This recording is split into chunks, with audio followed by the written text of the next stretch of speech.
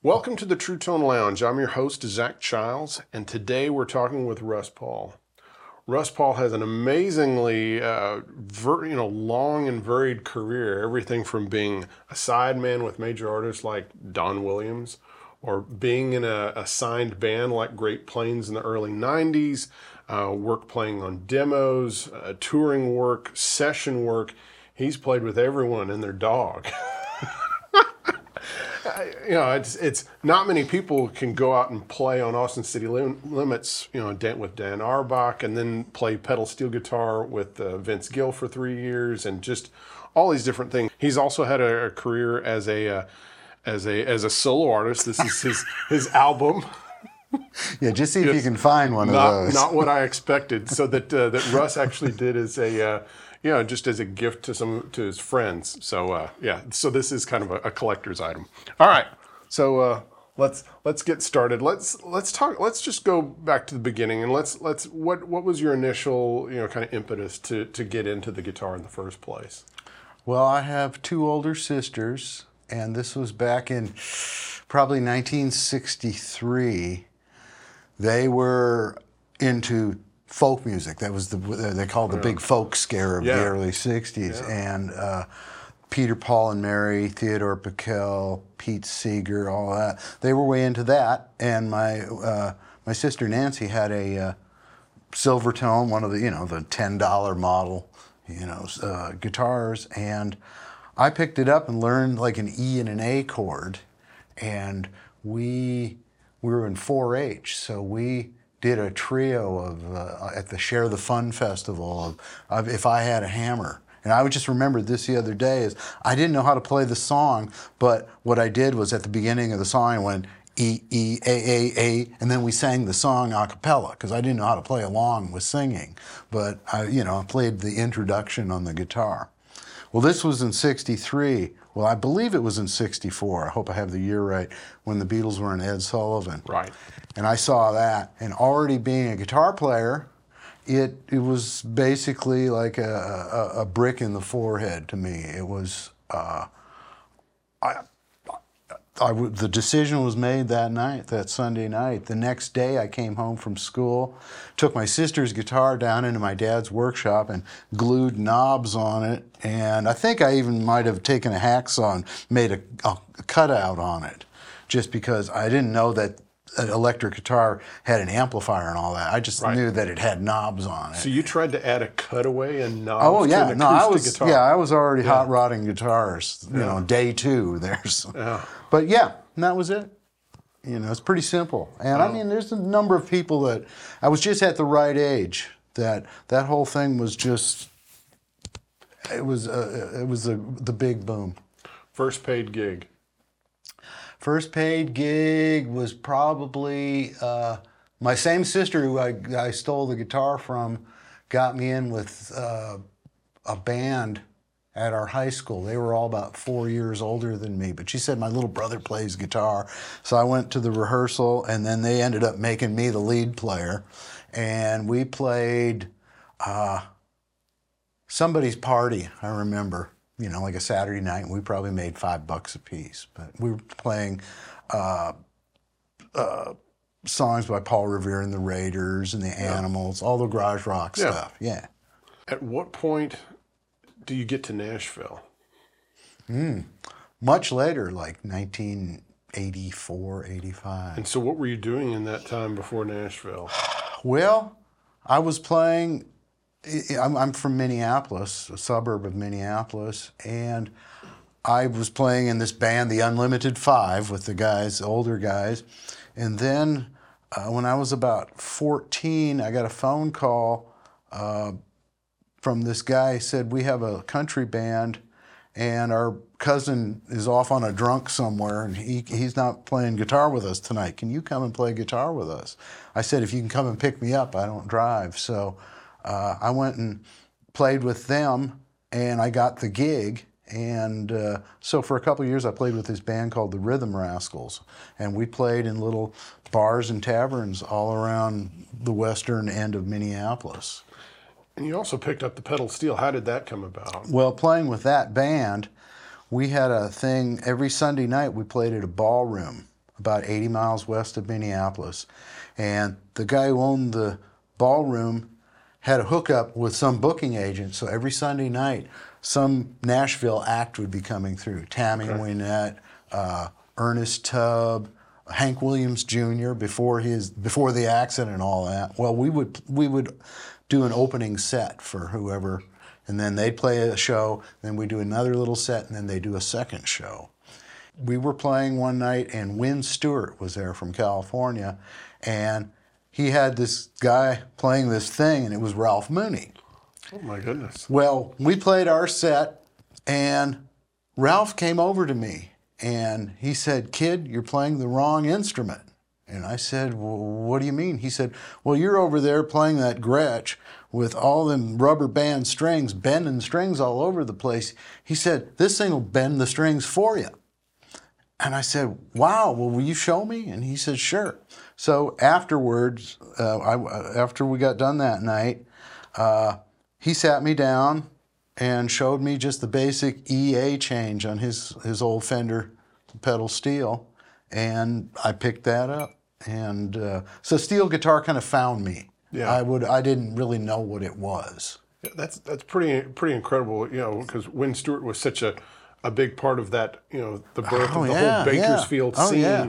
And all those guys played in his band, even, Right. Merle and Roy Nichols and all these yeah, cats. yeah. And so getting to see Wynn with Ralph Mooney, with Ralph Mooney who is else? amazing. I didn't even know who else was with him. It was probably Yeah. an all-star cast. I Yeah. didn't know.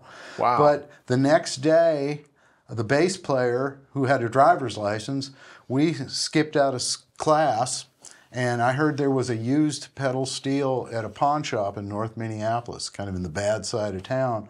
So we went down there, and I bought a homemade little 10-string pedal steel guitar for probably $120 or something.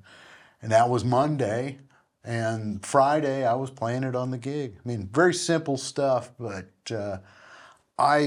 my system is wired for that. I like my dad was a machinist, so I've got a bit of a mechanical thing inside me. Right. So the idea of playing with your hands and then being able to do mechanical moves in the change, that's very natural to me. So, because that's really the impediment for a lot of guitar players that try to pick up the steel. Yeah. Is the fact that you have these pedals that are changing the pitches on multiple strings at a time. right. And it's like all of a sudden, oh, I've got a different tuning now. All of a Yeah. sudden, it's like I'm shifting tuning almost. Well, and I think in a lot of ways they're just overthinking it, where I clearly, from the moment he showed me the first pedal change, it all, I could clearly see it in my mind how that worked. And I can't play lap steel.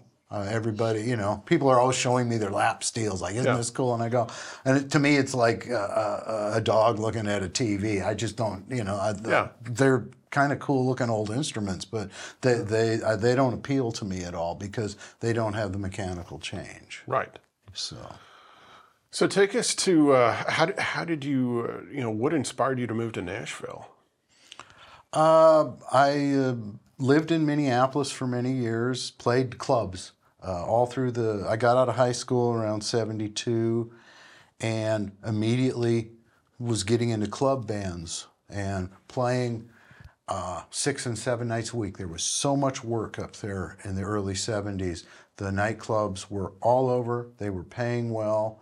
There was country. I was playing country bands, disco bands, hard rock bands, all kinds of bands. And I was working all the time. And I did that till the mid-'80s. And then I realized I need to get out of this town because I'm sort of a big frog in a small pond. And I saw that you could become relatively complacent there and probably get by. And I thought, well, I'll probably drink myself to death if I stay here. So I needed to get out of the bars. So I came to Nashville. I figured I would like to play on records. I always read the back of the albums, and I knew more who played on the records than most of the guys did that played on them. Right. I was just one of those geeks. So came in about 84. Was Michael Johnson, was that one of the first major gigs you had? Yeah, that was, when I first came, a friend of mine, Danny Parks, had been playing with Dickie Betts, and he hooked me up with Dickie. Dickie was living in Nashville at the time, and I went and played through my friend Danny. I went and overdubbed on this country song. Well, It's Too Late to Go Home Early was the name of the song. And I played steel on it, and a week later his management called and said, Dickie's putting a band together to go out and do some playing. Do you want to come along? So that was my first ever time on a bus. Was with Dickie Betts? Yeah. So for better part of a year, I played out with Dickie Betts, and that band had John Yudkin on fiddle and Johnny Neal on keyboards. It was a really good band, and we had all the parts, all the Allman parts worked out in three-part harmony with Dickie and the fiddle and the piano and the steel. So wow. So that was pretty cool. That was my first sort of big-time gig. And so does Michael Johnson come after that? Yeah, we had a group of few of us that were starting to do demos together, demo recordings together, and Brent Mayer, Michael's producer and the Judd's producer, heard one of our demos, and he started hiring us to do publishing demos for him, and then Michael Johnson, who he was producing, heard us, and he was going to do a whole summer of opening for Alabama and Restless Heart.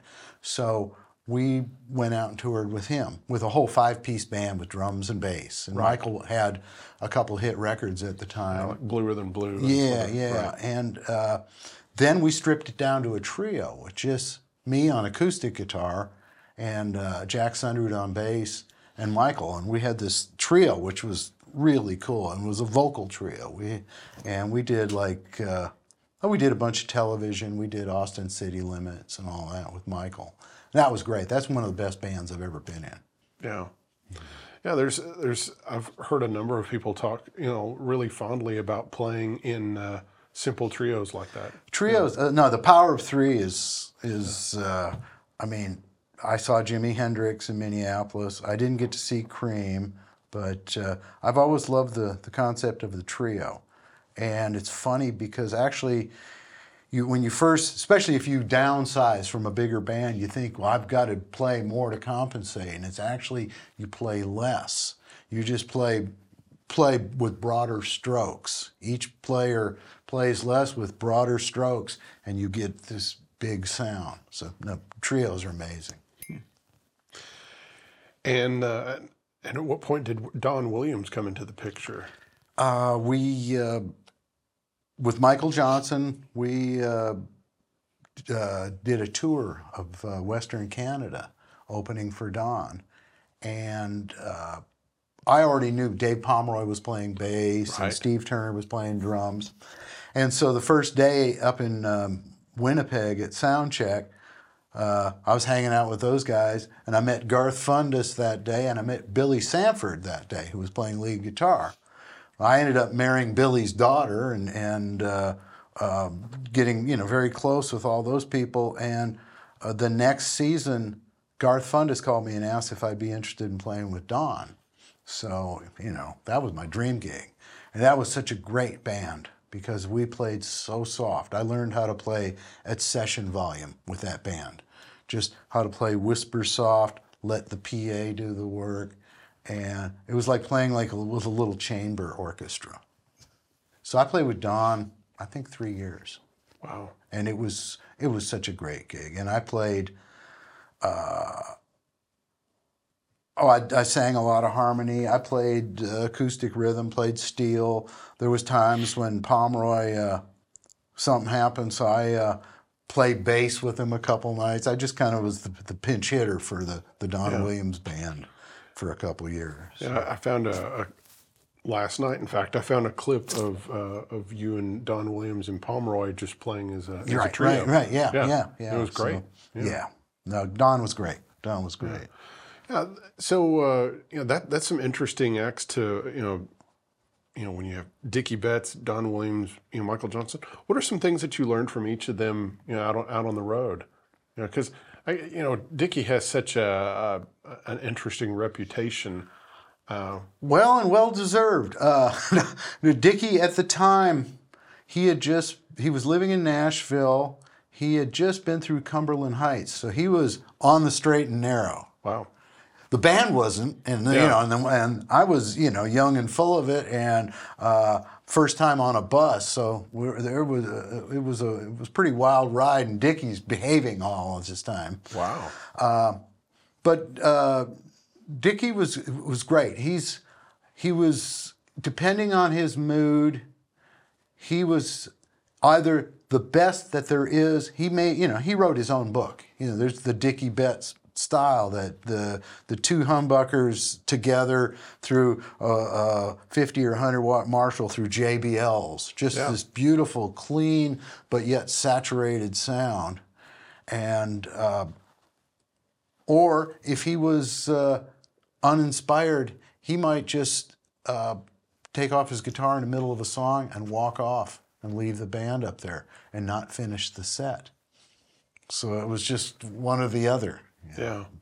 But I don't know, I learned about how to play harmony with parts, because they had all that Allman Brothers stuff. We'd do Blue Sky and just to get all those cool harmonies, So I learned a lot about that from him.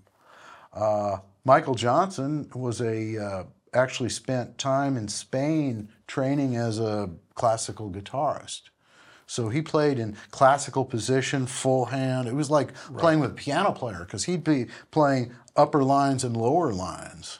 And I learned a lot about, so what I did with him was play acoustic. I had a Takamine, which was at the time the best electric acoustic you could get. And I learned about, I call it feathering, where you just play this rhythmic wash, because he was playing everything. He could go out and play by himself, solo. He had all the parts there. Jack and I were just kind of rounding out what he did. So I learned how to play parts that did not get in the way of what he was doing, but yet support it. It was just a lot of really kind of light strumming, just a wash.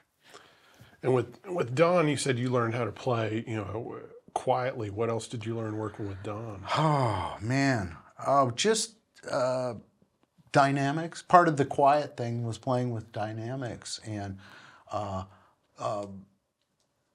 listening to the lyrics. At the time I started recording with him too, and so that was pretty heavy going in to record with him, and Garth Fundus producing.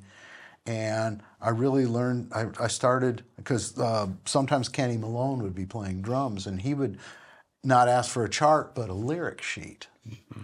And I realized that, the lyrics are really, really important. So, especially for a steel guitar player, where there's just an emotional, once in a while to do a little emotional emphasis, or sometimes triggering off a lyric, without being too corny about it. But sometimes just a little harmonic on the right lyric is very important. So people are sometimes surprised when I hear a song once and I start playing off the lyrics, and it's just, I think that a lot of that came from Don, because his songs were all so well written. He had the best songs. Yeah, absolutely. Then we get up to Great Plains, right. Where so now you've been a club musician, right? You've moved to Nashville. You've played with major artists, right, and now you're part of a signed band, right. And during a time when country music was exploding, and the labels were signing a lot. They had big rosters of artists and such. So tell us a little bit about that. Well, that was basically, that core band came out of the Michael Johnson band. Michael Young on drums and Jack Sundrud and me. And then we did some experimenting, and all the while Brent Mayer we were experimenting with things. Basically, we did our first album as demo projects, before we had a deal. And then we got Denny Bigsby to play bass, and Jack switched from playing bass to being kind of the front man with the acoustic. And I learned so much about recording with that band. Don Potter was the co-producer, and incredible guitar player, acoustic. He played acoustic guitar with the touch of a great electric player. He played really, I don't want to say soft, because he played with authority, but it was, he knew how to play the dynamics of the instrument. He played with pretty light gauge strings, but he had the touch of a great electric player.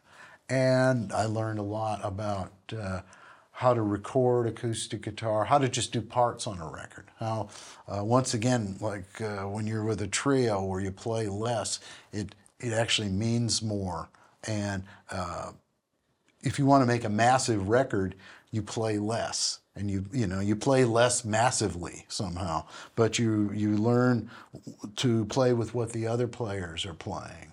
And if the bass is doing a certain part, don't try to ape what he's doing, but emphasize, or not emphasize, but just play something that adds to what he's doing, rather than just trying to copy what he's doing.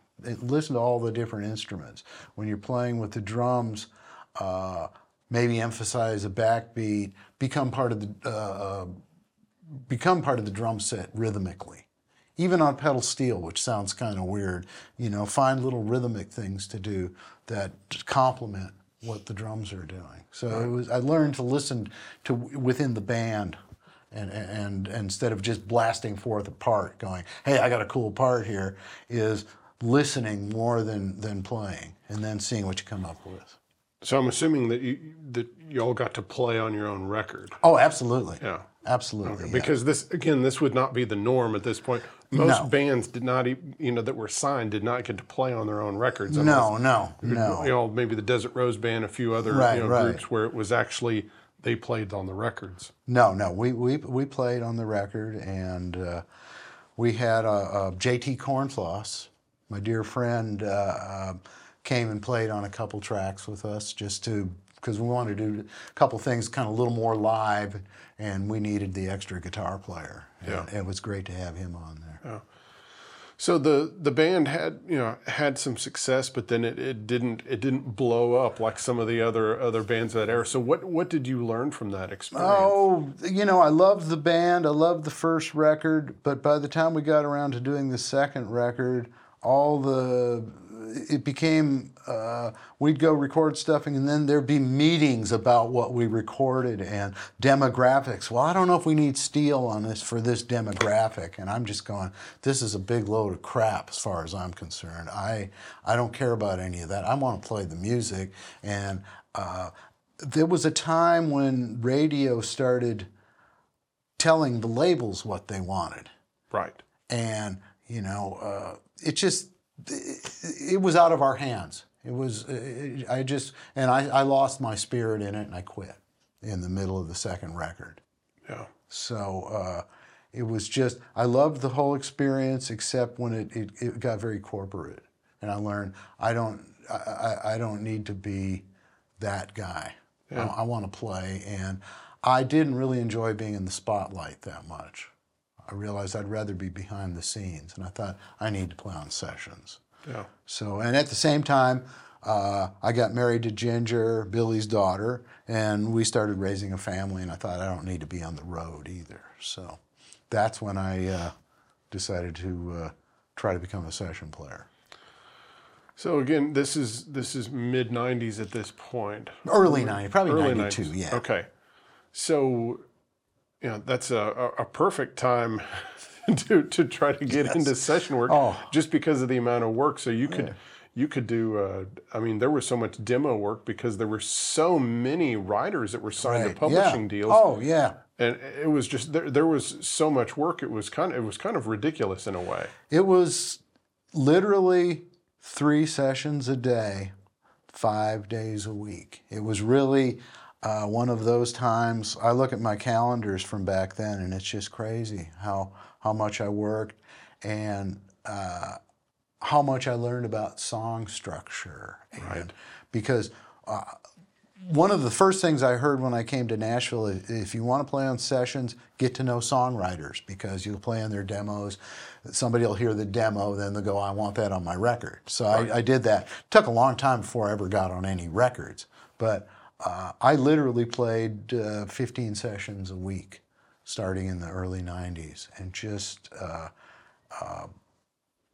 steady through. I got to a point where I was frustrated because I saw other people playing on records, but I thought it'll come. That will take care of itself eventually. So I just slugged it out and just learned the recording craft.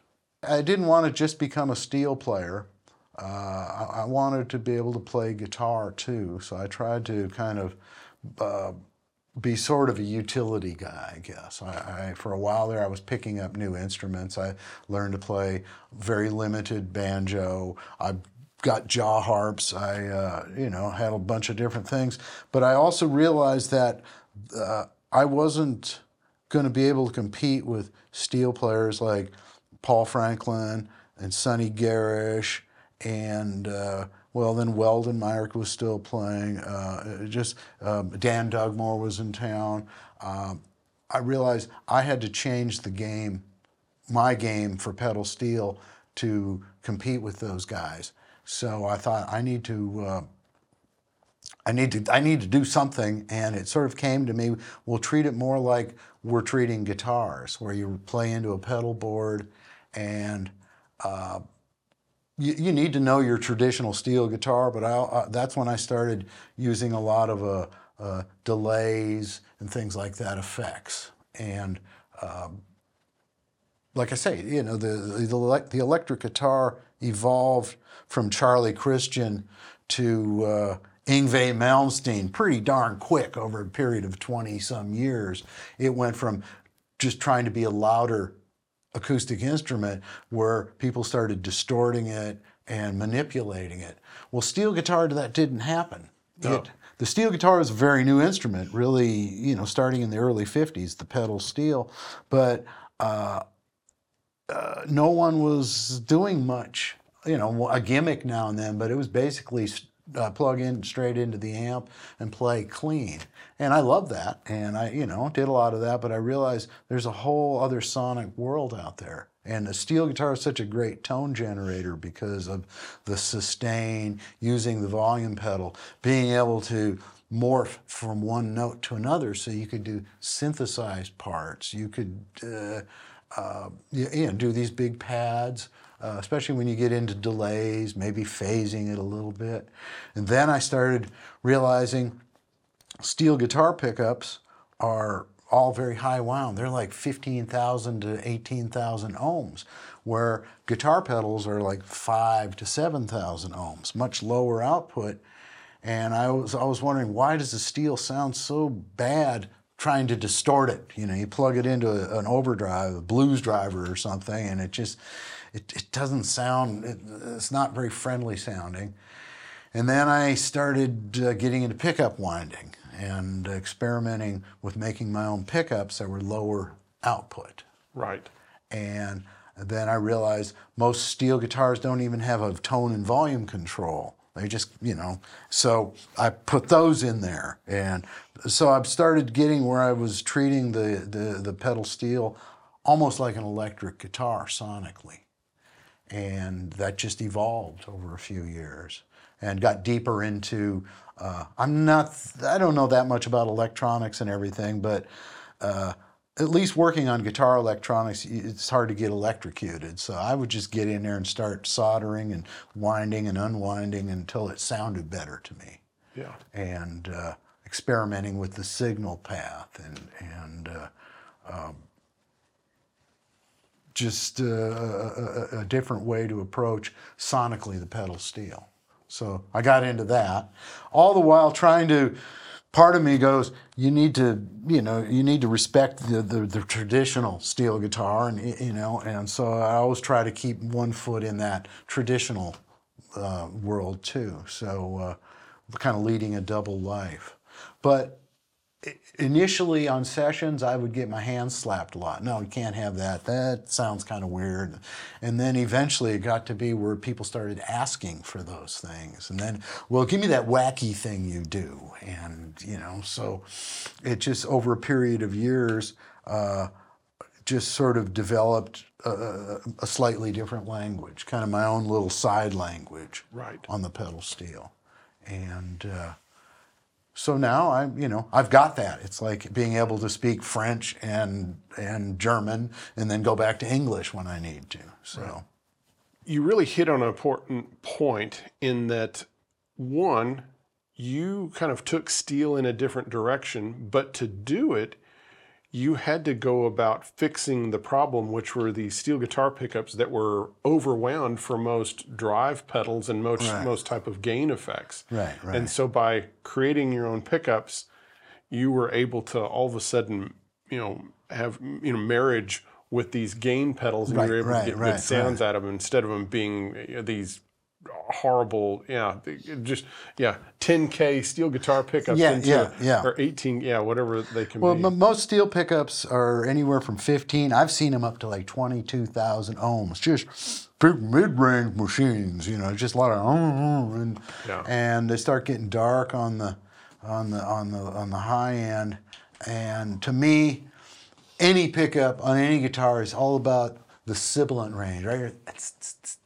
Right there, that's where all the magic is in a pickup. Everything else you can deal with. You can adjust and everything. But if you don't have a sweet sibilant sound on a pickup, in my book, it's kind of useless. So I started experimenting. I realized what the problem was. And for a short window there, Jason Lawler made me probably a dozen pickups. I still have a couple of them. P90 steel guitar pickups, Jazzmaster steel guitar pickups. Wow! And then the String Master, which is kind of one he already made. That's like the Fender old lap steel pickups, which is basically a Strat pickup, and which is the simplest pickup design there is. And somewhere probably 10, 12 years ago, a friend gave me a pickup winder. That was dangerous. So I started winding pickups in the garage, and I'm still learning. That's a treacherous business, but it's pretty cool. And you've also, we'll just hit on this now, you've also built some guitars for your friends. Right, yeah. So we've had a number of guests on the show that have had, some of the guitars that you've built, and really interesting to see these, because on all of them you've wound your own pickups. Right. And well, my deal is since I was a kid in the playing guitar, in the early 60s, you could go out in 1964, 65 all day long and buy used Fender guitars for $100, $75. All the great ones, we wish we could go back. Right. Somebody said, I wish I had a time machine and a pickup truck so I could go pick up a box full of these guitars. And we used to hot rod them. And that's why the ones that are touch now are worth so much because we gutted. I used to borrow pickups from one guitar to put in another, and you couldn't go buy pickups. Right. You couldn't even buy gauge strings back then. And but I've always been a guitar hot rodder, and so now I like to, every once in a while I'll get a Musicraft body and a MJT body and a Musicraft neck, and just play with the chemistry of what the neck and the guitar, or the body and the neck, what they're doing with each other. A lot of times I'll put one together and don't even put pickups on it and just play it and see, is this doing something? Maybe if I put this other neck, it'll be a little better. And then just playing around and wind some pickups on it. And I like to just dink around on it for a few days, just adjusting it. And it's like hot rodding a car. You take it to a certain point, tweak it a little too far, and you just back it off a little bit. And then you get the action and you get the pickup height and everything. And there's always sort of a sweet spot you're looking for. So I do that, and I'll build one. Basically, I build them for myself, and then like Guthrie Trapp will get his hands on it, and then I'll never see it again. You know? And that happened with Kenny Greenberg and a few of my friends. So that's been a lot of fun to do that. And a couple times a month I'll start working on a guitar. I do a lot of experimental ones on my own where I try different mahogany necks and just different chemistry.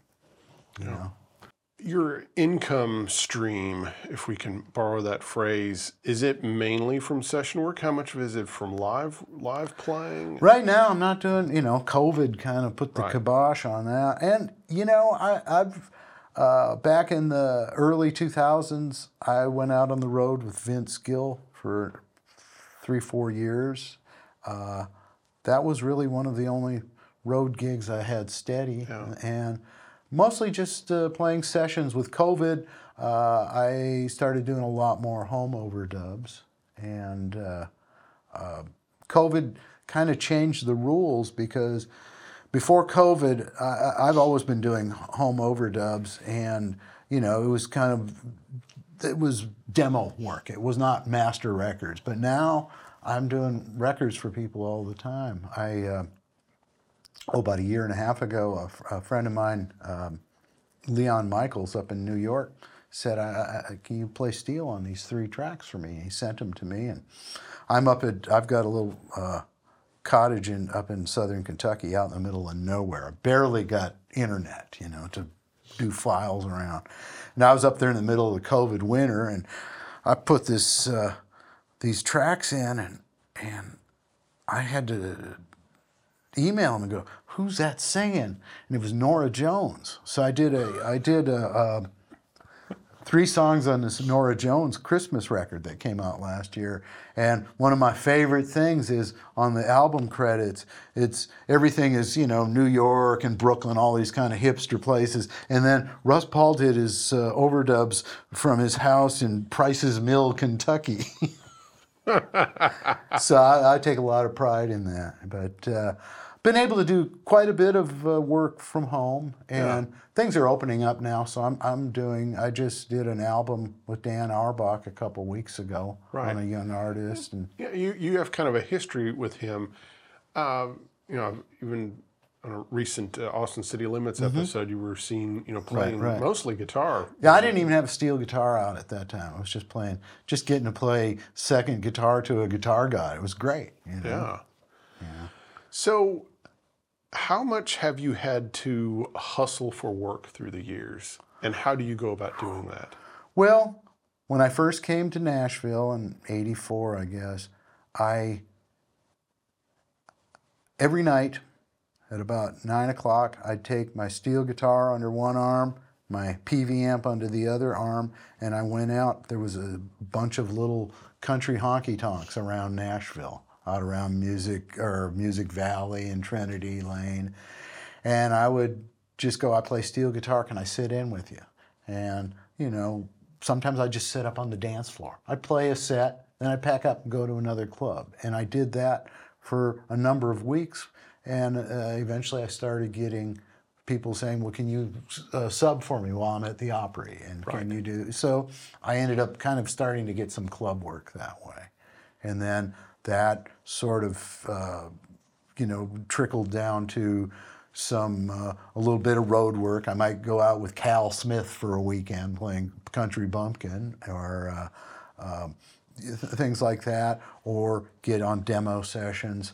So I've never really, other than that, I've never really gone out and canvassed for work. I've just, it's sort of just been around doing it enough, and I'm not an unfriendly person, so eventually you just kind of start running into work, and always try to do good work, and that reputation will follow you around, and so then you just kind of answer the phone. Yeah.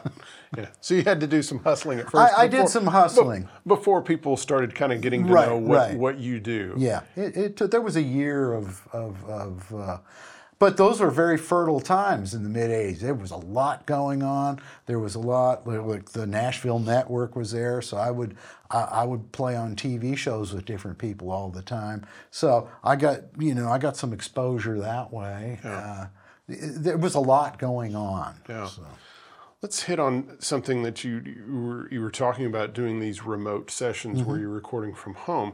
Well, the part that entails is now all of a sudden you're your own engineer. Right. Okay. So how much of a learning curve was it to learn how to get a good sound for yourself from home? And what equipment did you have to get? Well, I learned back in the 70s from a dear friend of mine up in Minneapolis. He had an apartment upstairs from me, and he had a Tascam 4-track, the old reel-to-reel. And he taught me how to how to get the needle to go up towards the red, but don't go much further. Just basically how to get a signal. And that's very important. And so I've been around recording equipment, and I'll always ask questions. And I know every engineer in town because we're all friends because we work together. Right. And when you go into a session, you talk about it. What microphone are you going to put on? What preamp are you going through? You start learning that stuff. Yeah. But I started back in the 90s getting a hard disk recorder, and I started doing remote overdubs and had a digital mixer that was, had a 1 year span, was worth $10,000 one year. The next year I couldn't give it away. Right. But then I got into Pro Tools pretty early on, and it's pretty intuitive. I don't learn anything more than I need to know. I mean, I've produced some records and I've actually engineered them and everything, but as far as recording myself for people, I just have a little, very simple little interface, a little Apogee stereo interface, and I've been using a Strymon Iridium, their little amp model or whatever it is, so simple. I just use that. I plug my electric instruments into that, and I used to mic up an amp, and I basically keep things simple. I use a SM57 and a API preamp, and really it sounds best if you don't do anything else to it. If you're gonna limit it or do anything, do that all later on. But as you're recording, try to record it pretty pure. Yeah. And I find that really loud doesn't record really well. If you can have your amp, I used to use a small amp, little Princeton Reverb. Most steel players have these big 200-watt amps. Right. I've been using the same Princeton for 20 years. Yeah. I was kind of blown away. We were working an award show years ago, and I was just backstage, and and here was Vince Gill's set up, and I looked around, and I think Al Anderson was playing with y'all at on this award show. And I was just looking around, and then I saw the steel rig, and you had a reissued deluxe reverb, which was that was the opposite of what every other steel player was using. Every other steel player had a Session 400 or a Nashville 400. They usually had two, big amp stereo or power amps and JBL or Black Widow speakers, and it just blew my mind when I saw when I saw your steel, and again, this was early 2000s. Yeah, but it was. Well, that's what I learned playing with the Don Williams band. I realized that the front of house engineer is always yelling, "You're too loud. I can't get you in the speakers." Well, I took that to heart, and so I play where they can barely hear me. Yeah. And the best reverb on a pedal steel is when you're playing on stage and it's coming through the house, and that's the best natural reverb. Yeah. And Vince used to, about all he'd ever have to say about my playing was, "You're the softest steel player I've ever played with." Right. Yeah. So, Yeah.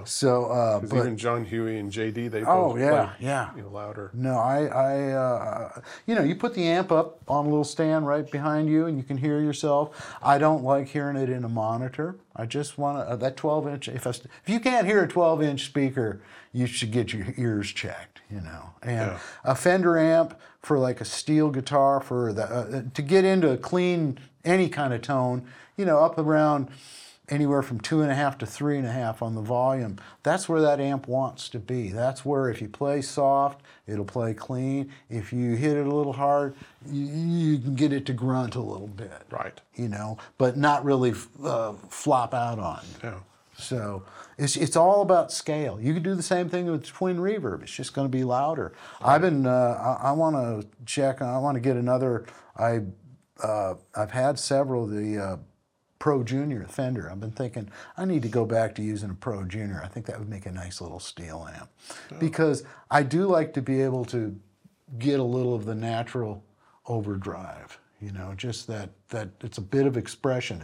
You don't want full on a pedal overdrive. You want something there's that little sweet spot where it's clean and fat, a little crunch, or a little cleaner. There's a sweet spot. Can you look back on your playing career and say there's a certain record or a song that you played on that helped you really make it as your own person and not having to play like other steel players or other guitar players? Yeah. Well, I think Gretchen Wilson had a song called Redneck Girl, I think it was called. And I had a solo in that. That was probably should have taken another take on it. It was it was a live solo, and I did kind of this.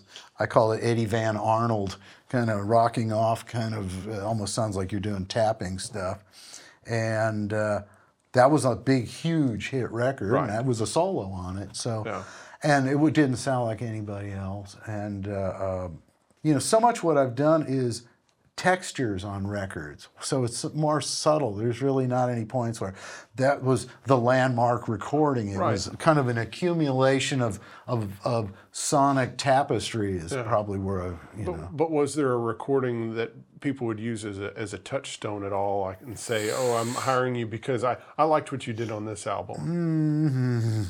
Boy, that's a tough one. I really don't know. I can't think of anything in particular. Sorry, bad answer. Yeah, no. Yeah, because you're still playing, because you've got these lower output pickups. You're going through, and you're not trying to, because so many steel players are so trapped in the Buddy Emmons, Lloyd Green kind of thing, which is great. Oh yeah. But those guys have already done it. Yeah. And or Paul Franklin. I mean, but Paul's it was and is an innovator. Did all sorts of things with the pedal steel. But interesting to see how you really saw that had been done, and how you really blazed your own trail with the pedal steel. Well, because I'm listening to stuff like U2 and a lot of that, the dotted eights thing that they did. Right. Doing that, I mean, there's a few.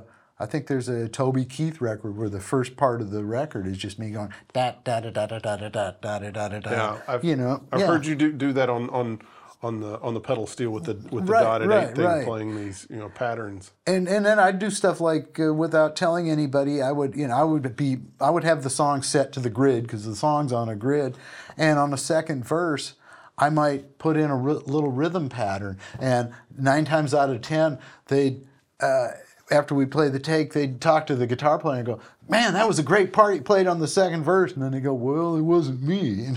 So I sort of, getting a reputation as the steel player that could actually play with the rhythm section too. Yeah. And sometimes I'll do whole rhythm passes, won't even play anything that remotely sounds like a pedal steel, but it'll be more like a sequenced part. Yeah.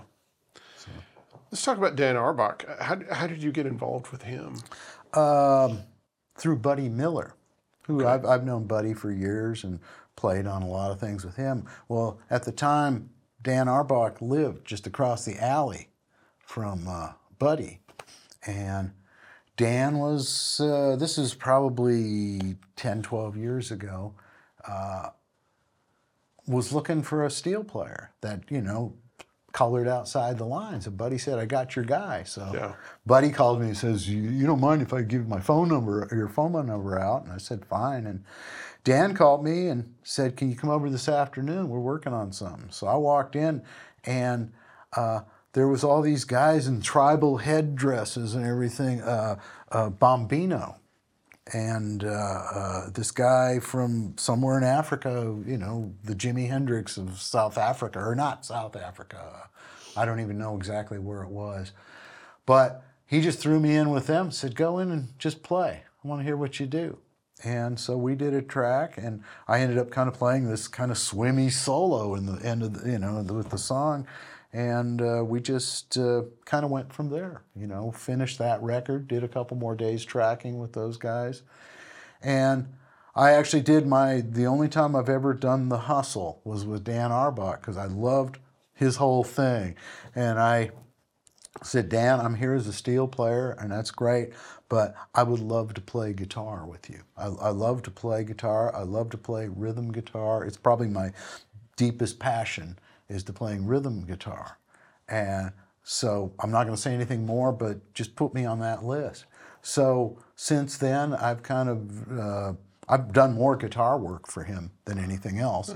And then we might do steel. A lot of times the steel would be an overdub, but got very deep into guitar parts and Dan Electro tic-tac parts and gut string, finger picky rhythm parts. And so I've done probably 20, 30 albums over there. Yeah. And Well, and I love that you, in a classy way, kind of put it out there, because if you hadn't, it never would have happened. And and I don't like to ring my own bell too often, but I thought this could actually make a difference, and it did. We became friends, and we still work. Yeah. Sorry to interrupt. Just a quick word to tell you that if you have one of these, then you need one of these. See, the One Spot Pro Series from True Tone are the only power supplies that I know of that can power a Line 6 HX series from a single output.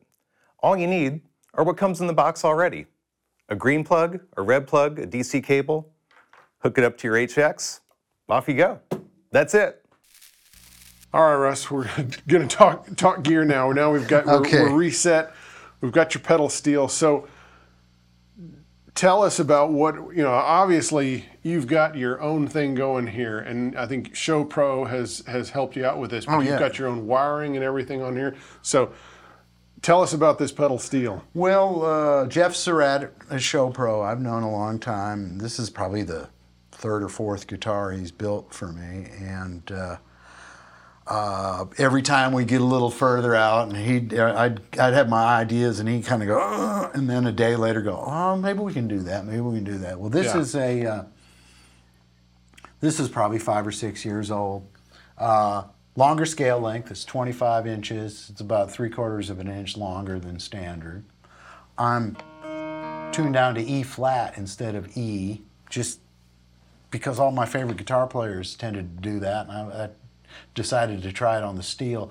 I can use much heavier strings, and it gives it a bigger throat to me.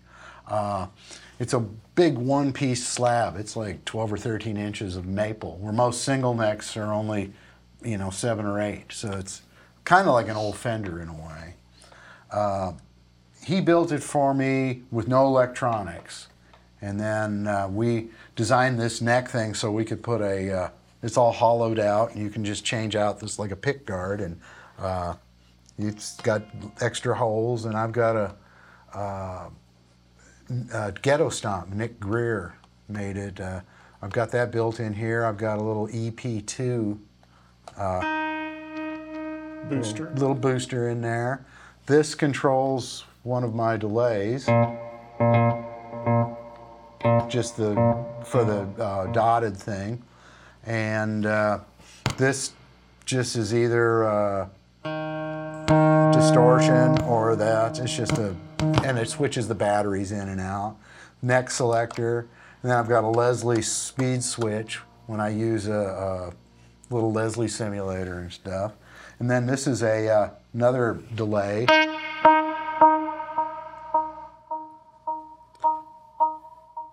So I can set that to the song and have infinite sustain with that. So you just hit a note.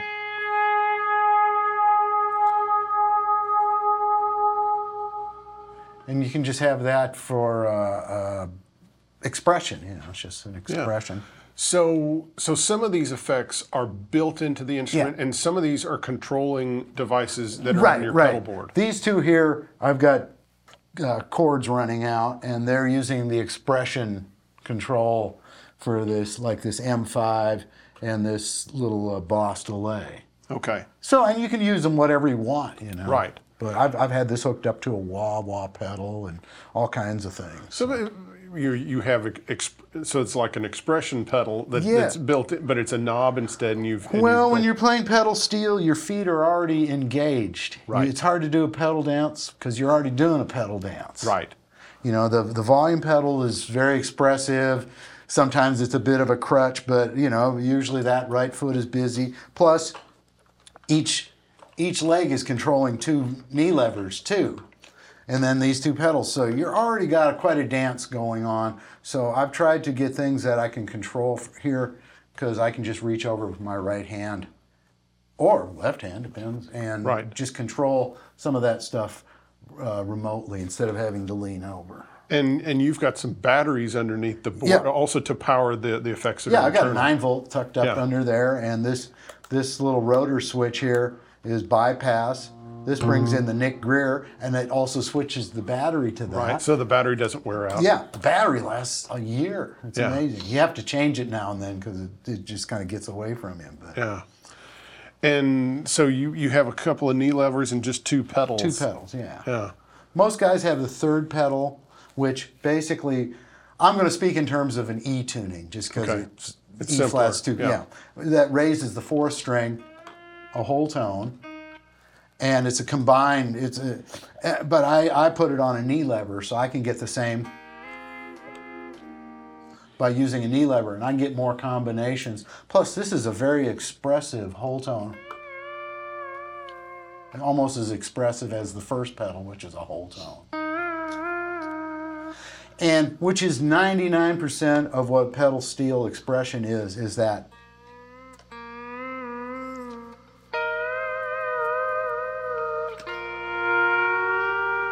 That's where all the money is, and that's where all the emotion is. And without that, it's not a pedal steel. Yeah. So everything else is just rudimentary chord changes and stuff, but that's where all the expression is. See, this is another unique aspect of you as an artist, even though you're playing on other people's records, is here you have this very personalized instrument that's been made for you and has all these...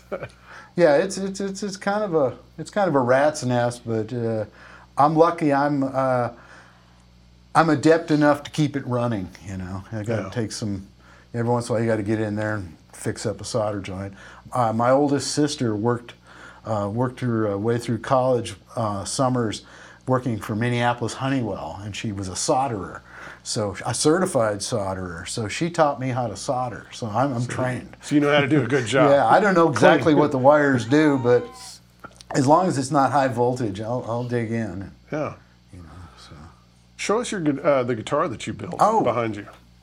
This has kind of become my go-to guitar last year or so. It's just Strat body. I ended up routing it out for some humbuckers. And did you wind those yourself Yeah, also? there's a place up in, it's called Philadelphia Luthier Supply. Right. And he has every kind of PAF part, even the wider spacing for the Strat bridge. Right.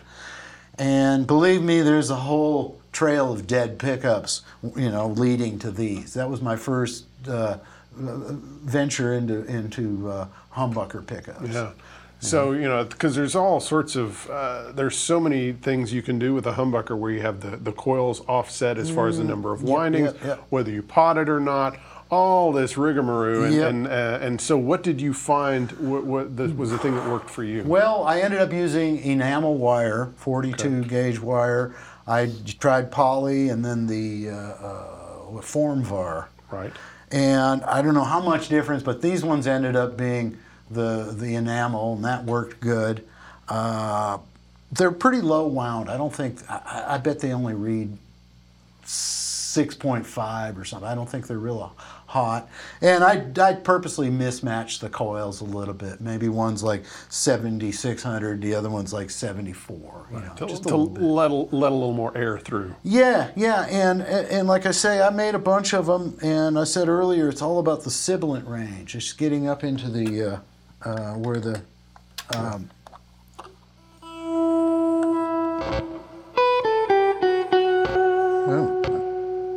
nice.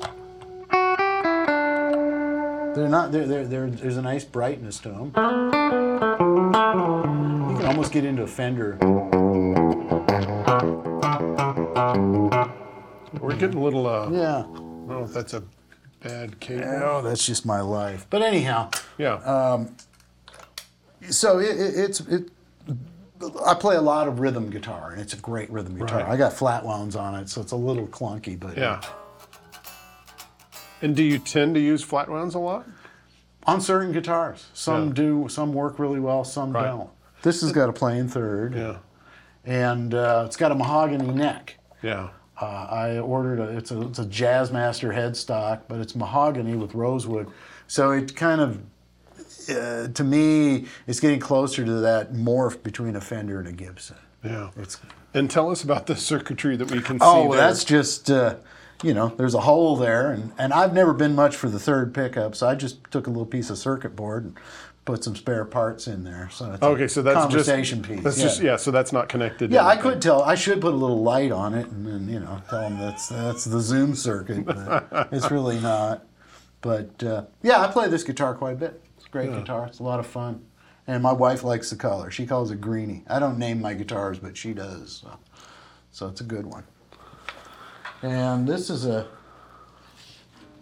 probably 10 or 12-year-old Gretsch, Japanese Gretsch that I got on a trade. It had a tune-o-matic. It wasn't speaking acoustically. And so I actually drilled into the top of the guitar to put a tune-o-matic on it, and just by chance stuck this Bigsby bridge on, which is non-adjustable, right? But it's actually in the exact right spot, so it's right in tune. So it's a hard aluminum bridge. So. Yeah. And these are some homemade Filtertrons, and once again, made a bunch of them, and finally kind of got down to where they sounded right. I rewired it so a Gretsch, stock Gretsch is, got about 20 feet of wire before you get to the... and it's confusing. Yeah. The wiring's confusing. So this is the tone control, this is the volume, and then the three-way, and there's very little wire in the guitar. Yeah, and I love how you've filled those spots. It looks great. Dan Arbach has been a nice influence on me. I've been around so many of my friends, like Bukovac, Tom Bukovac, we're all about these beautiful vintage guitars, but you can't hot rod them. And one of the factors that people don't think about is a lot of these all original instruments, they weren't really played very much, and sometimes they weren't played very much because they weren't great guitars. Right. And then you have these guitars that were great instruments that guys played them a lot, and because of that, they had to replace stuff on it, or they hot rodded. Yeah. A lot of times, those are the better instruments. Oh yeah, the hot rodded guitars. Yeah. And Dan has taught me it's okay to put your initials on a guitar, and mailbox letters, or so. And that's a funny thing because I've thought about that a lot recently, looking at old pictures of country performers, and especially like old pictures of guys using Fender instruments. Yeah. And you see guys playing Telecasters, and they've got mailbox letters on them. Yeah. Or even Jimmy Bryant, he had his Oh, pick guard absolutely, with yeah. his name and like a cowboy and Yeah. all this stuff. And it's So I'm celebrating that for a while there. I was trying to be correct like everybody else, and I realized first off, to me, instruments aren't a great investment. So I got out of that. I've got a couple nice old guitars, but most of my guitars now are kind of like this, just character pieces. But it's a great guitar, and I get to use it quite a bit in the studio. So. yeah. Let's talk about the amp. So you've got an old drip edge, probably 68, 67 Princeton reverb. Yeah, and this one has got a bit of a story. I think it was originally owned by Jim Colvard, who was a great session player in the late 60s through the 70s. Yeah. And just because that's not like as common a name as like, maybe Reggie Young or James Burton or something like it, could you give it just like the short version of things that Jimmy played on? He was the original player in Barefoot Jerry. All the great rock and roll leads possibly were played through this amp. And we were talking earlier, he had an LPB1, and you can see where the Tolexes wore away from where he plugged it right into the amp.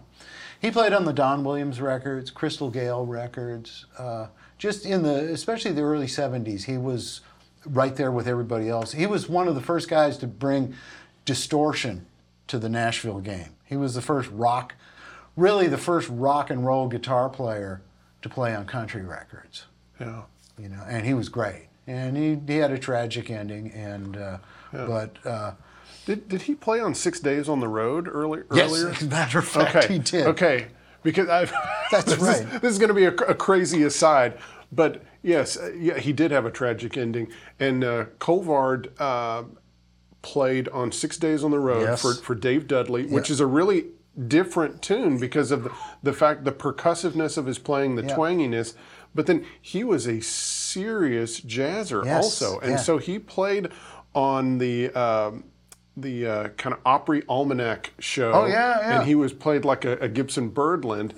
And then through a bunch of research, I know this is a crazy aside. No, it's a but good one. I was able to find out, this took a lot of detective work, but I was able to find out there is a version of Caravan that was released on a country music, compilation. It's an instrumental version of Caravan, and everyone thought it was Grady Martin playing guitar on it.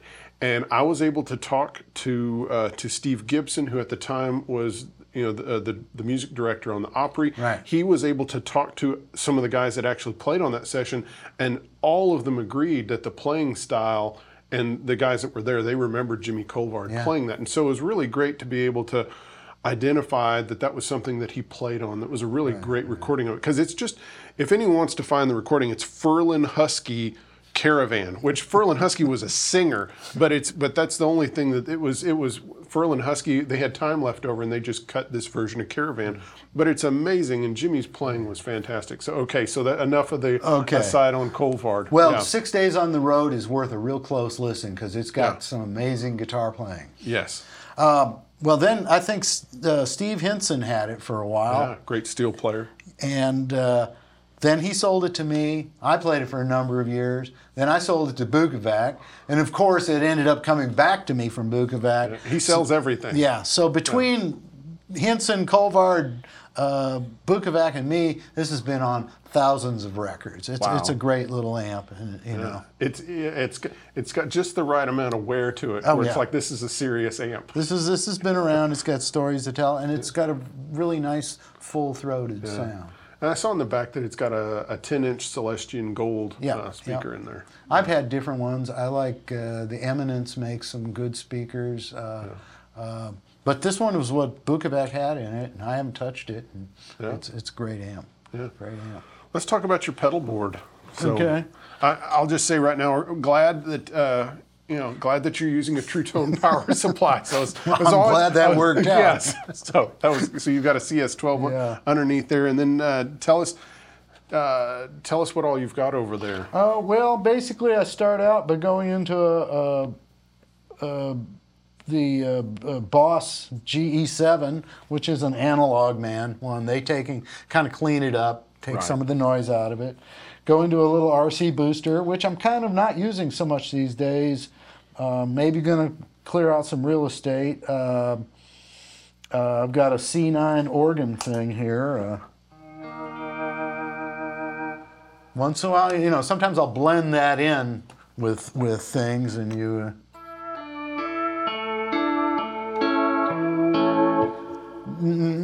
Hard to guess that's a steel guitar. And there, finally, I was listening to some old Haggard records, and there was a period of time where the pedal steel was run through a Leslie on a couple absolutely, yeah. Haggard tracks, Oh, yeah. and it's just it kind of blew my mind for a minute because it was like 1968 or 69, Oh, yeah. and all of a sudden it was like, why the steel's going through a Leslie? Oh, Leslie's great. I used to, when I played in rock bands up in Minneapolis, I carried around a Leslie 147 for several years and had a lever here to do the speed switching. And, we played Tower of Power songs. I played all the horn parts and the organ parts on the steel. On the steel. So after the C9? And then I go to this Mobius. Yeah. The Strymon stuff is all good. I've had really good luck with it. I use the phaser a lot. I like it because you can increase the intensity and stuff, and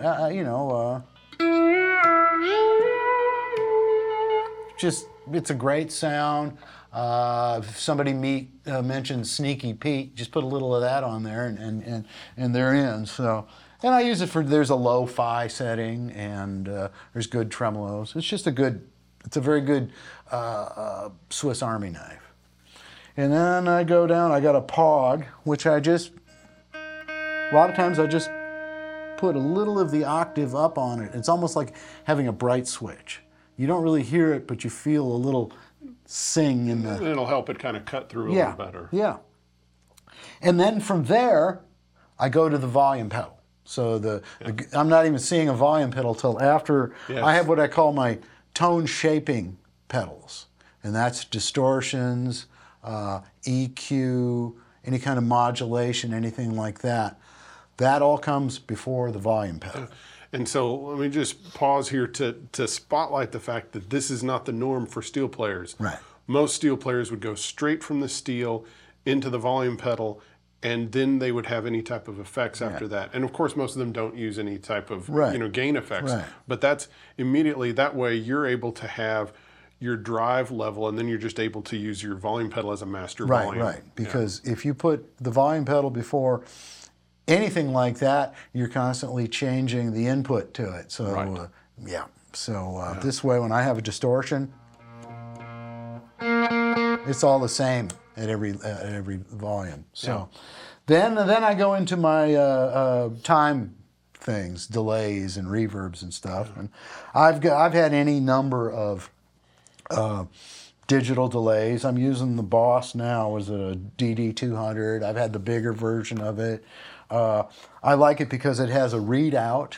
So if somebody says this track is, everything's on the grid these days. Right. So, 85, I can dial it in for a dotted sound. And also it's got an expression control. So I can control. So right here, I can, on the fly, I can adjust what I want. And then I go from that into M5, line 6, which I've had dozens of them over the years. They usually last me about 18 months, and then something gets funky. I just go buy another one. They're like $150. It's an amazing toolbox or because Swiss it Army has knife. so many different sounds. Yeah, and so much of it is good. But mostly it's my runaway delay, and I have it set on a low fidelity delay, and the control is controlling the gain of the volume of the repeats and the runaway of it. So. Yeah.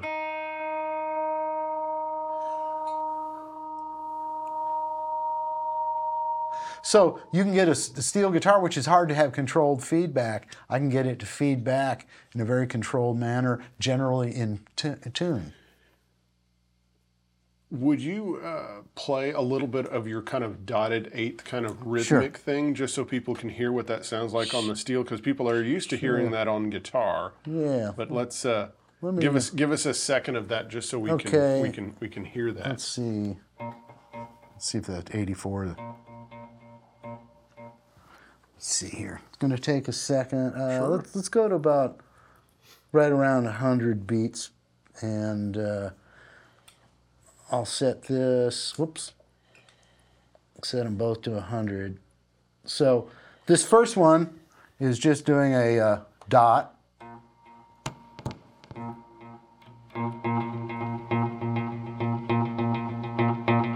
And then the second one is doing a. So you go from one, I call it a photographic delay. Right. And generally you try to make it so it's the equal of the volume of the original note. And then this other one, that's doing straight eighths. So let's see. Let's see, get rid of some of this verb.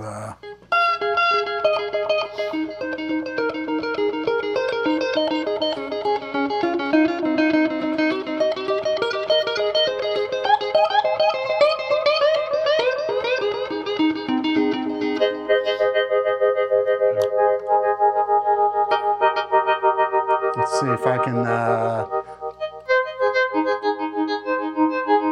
gonna do that Eddie Van Halen thing. Yeah. Yeah. So it's just a bunch of things with the volume pedal. You can, if you hit it with every quarter note, you can use it a lot. I probably abuse that, but in the second verse of a song, Yeah. you'll be going along and I'll be filling the choruses with, just kind of. But we'll get to a second verse, and normally I'd be just sitting there wishing I was smoking cigarettes or something. I might just go. And it generally people like that. So, it's just. And the guitar player gets credit. Yeah, the guitar player gets until credit. he admits that he didn't play. I know I didn't play that. Yeah, that's happened a number of times. So it's the oldest trick in the book. I think maybe it goes back to Grady Martin.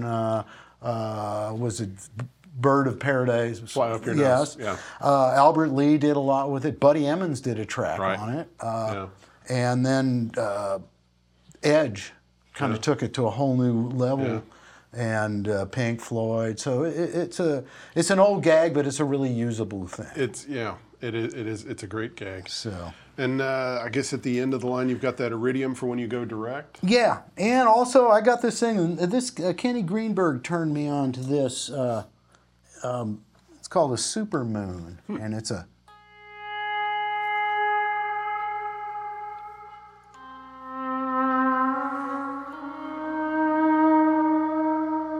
It's just a nice smoky. Smoky, verby kind of. Yeah, and I was using it a couple years ago, and working on something for T-Bone Burnett. He said, "What's that sound?" And I said, "Well, it's this Super Moon." And he got online and bought one. And next time I talked to him, he said, "I'm doing the soundtrack for True Detective, and I'm running everything through the Super Moon." So I thought, well, that's good. Yeah. But it's a real nice, there's lots of reverbs. We can get all caught up in all the I like a plate. That's what they used to use on steel guitars in the studio. The spring reverb, there's nothing better than a Fender spring reverb. Yeah. But then there's kind of the sort of effects reverbs. And this covers a lot of ground for that. Yeah. And then into the Iridium. And the Iridium, all the time when I'm recording at home, that's what I use. I just go right into my computer. And have you done any? Because you can like download different IRs or anything. Have you done anything to No, the unit? You're no, using it's it just as I bought it probably Right. 3 years ago. I haven't touched it. Great. But it's almost like it's not there. It's so transparent. And which of the modes do you like? I usually start on the Fender because that's Yeah. where but I use the Vox a lot. Yeah. And just because it is a nice little chiminess. And then if I'm doing something really overdriven, I'll use the Marshall a bit because that's a little darker. And, so. But right now you're I'm not just going through- straight in. I'm into the- bypassing Okay. it. So. Yeah, T-Bone Burnett. How did you end up working with him? Buddy Miller was, well, two guys, Dennis Crouch, the bass player, and Buddy Miller. Back when they were working on, after the Raising Sand record, the Alison Krauss, Robert Plant record, they were doing a second album. And Dennis and Buddy were both going, T-Bone's really fishing for a steel player here in Nashville. He just doesn't want the usual or whatever that means. Right. And we've been, giving him your name. And finally one night about 10 o'clock, I was just relaxing and the phone rings and it was Buddy Miller. He said, get over to Sound Emporium right now. Bring your steel guitar. So I go over and I'm a little nervous. I walk in and here's the tracking room full of, Mark Ribot and Jay Bella Rose, this whole bunch of people, and Robert Plant and Alison Krauss. They're in the middle of working on a Merle Haggard song. And basically, they stopped for me to come in and set up. Ooh, that's a lot of pressure. And get my sound, and they're kind of waiting. They were all in place. And finally, this big, tall, blonde guy, T-Bone, comes over and introduces himself, said, I've heard good things about you. Then he leans over and says, I don't like steel guitar licks. And that's the last discussion we've ever had about steel guitar. And luckily, I think I read into that and knew what he meant. He doesn't try to fit a bunch of licks. He wants to play the song, Yeah. And actually, that album just came out like this last year. That track is on there, and it's a Merle Haggard song, and I think about how scared I was while I was playing it, because that was the take. It was probably 1 or 2 takes. That was it, not repaired or anything. And I guess it sounds okay, but boy, I know what I was going through at the time. Yeah. And since then I've befriended all those people and I'm much more relaxed and it's a whole new world. But well, when you walk into a world like that, that was totally unlike Nashville. Yeah. So what's coming up next for you? Are you continuing to do sessions? Any live work? Not doing any live work at the moment. I'm just doing sessions, doing overdubs from the house. Since the post-COVID thing, work is really spotty. Sometimes I'll have a week where there's really nothing, and then I'll have a week where I'm just buried in overdubs, or then I'll end up going to Dan Auerbach's and tracking for 4 days on a record. It's all of the above. Yeah. And I've sort of semi-retired from a lot of the demo work I had been doing, but I'm thinking of dipping my toes back into it because I miss my friends more than anything. There's just a bunch of players, especially the younger guys, that I feel I'd like to be hanging around again. So that's pretty cool. Yeah. You've also kind of, besides the album that you've also sporadically kind of released, songs on your YouTube channel. So people should check out. Yeah. What happened was Paul Franklin called me up last year, said, do you want to come and play at my steel guitar camp? I said yes before thinking about it, and then realized I do not play in front of steel players. I don't know steel guitar rag. I never played a scripted note in my life.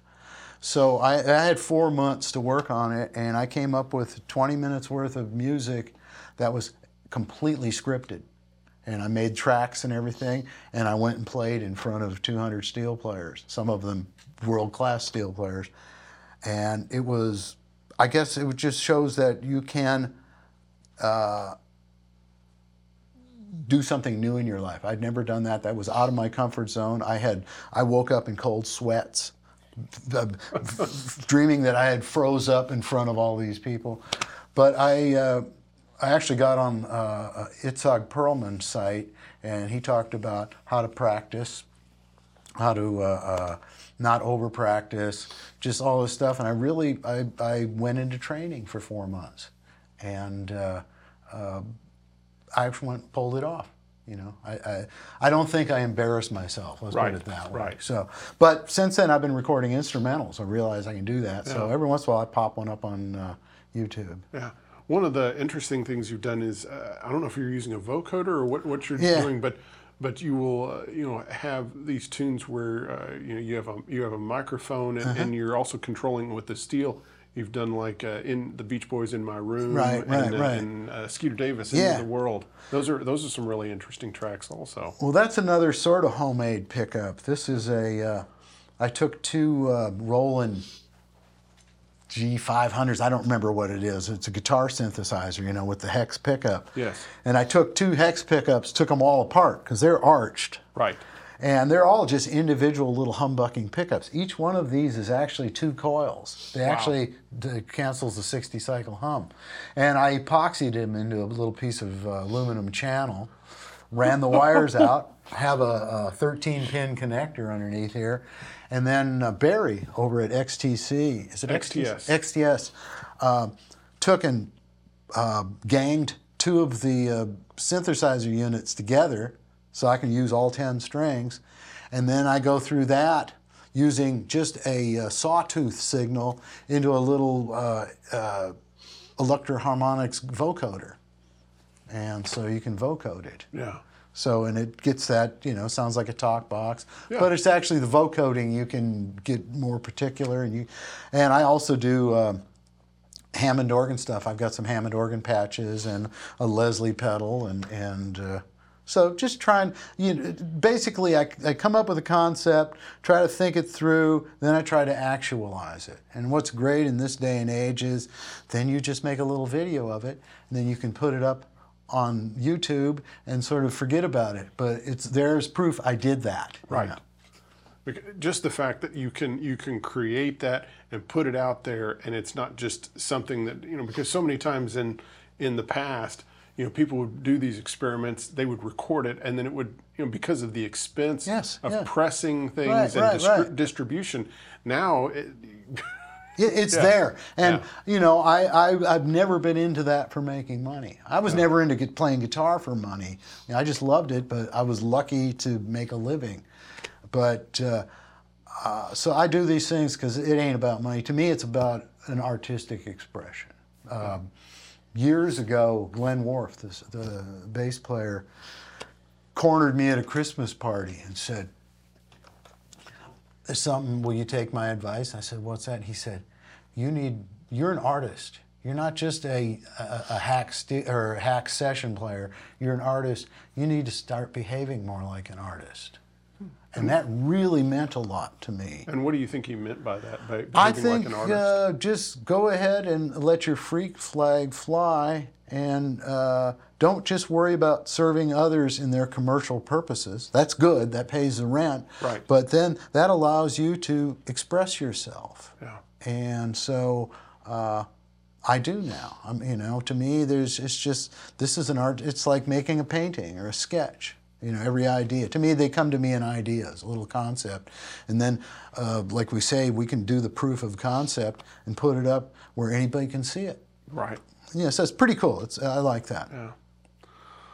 Well, Russ, thank you so much Oh, sure. Thank coming you. down. It was an honor to get to hear you play and tell your story, and thank you so much. Well, thank you. Thank you. It's been a pleasure.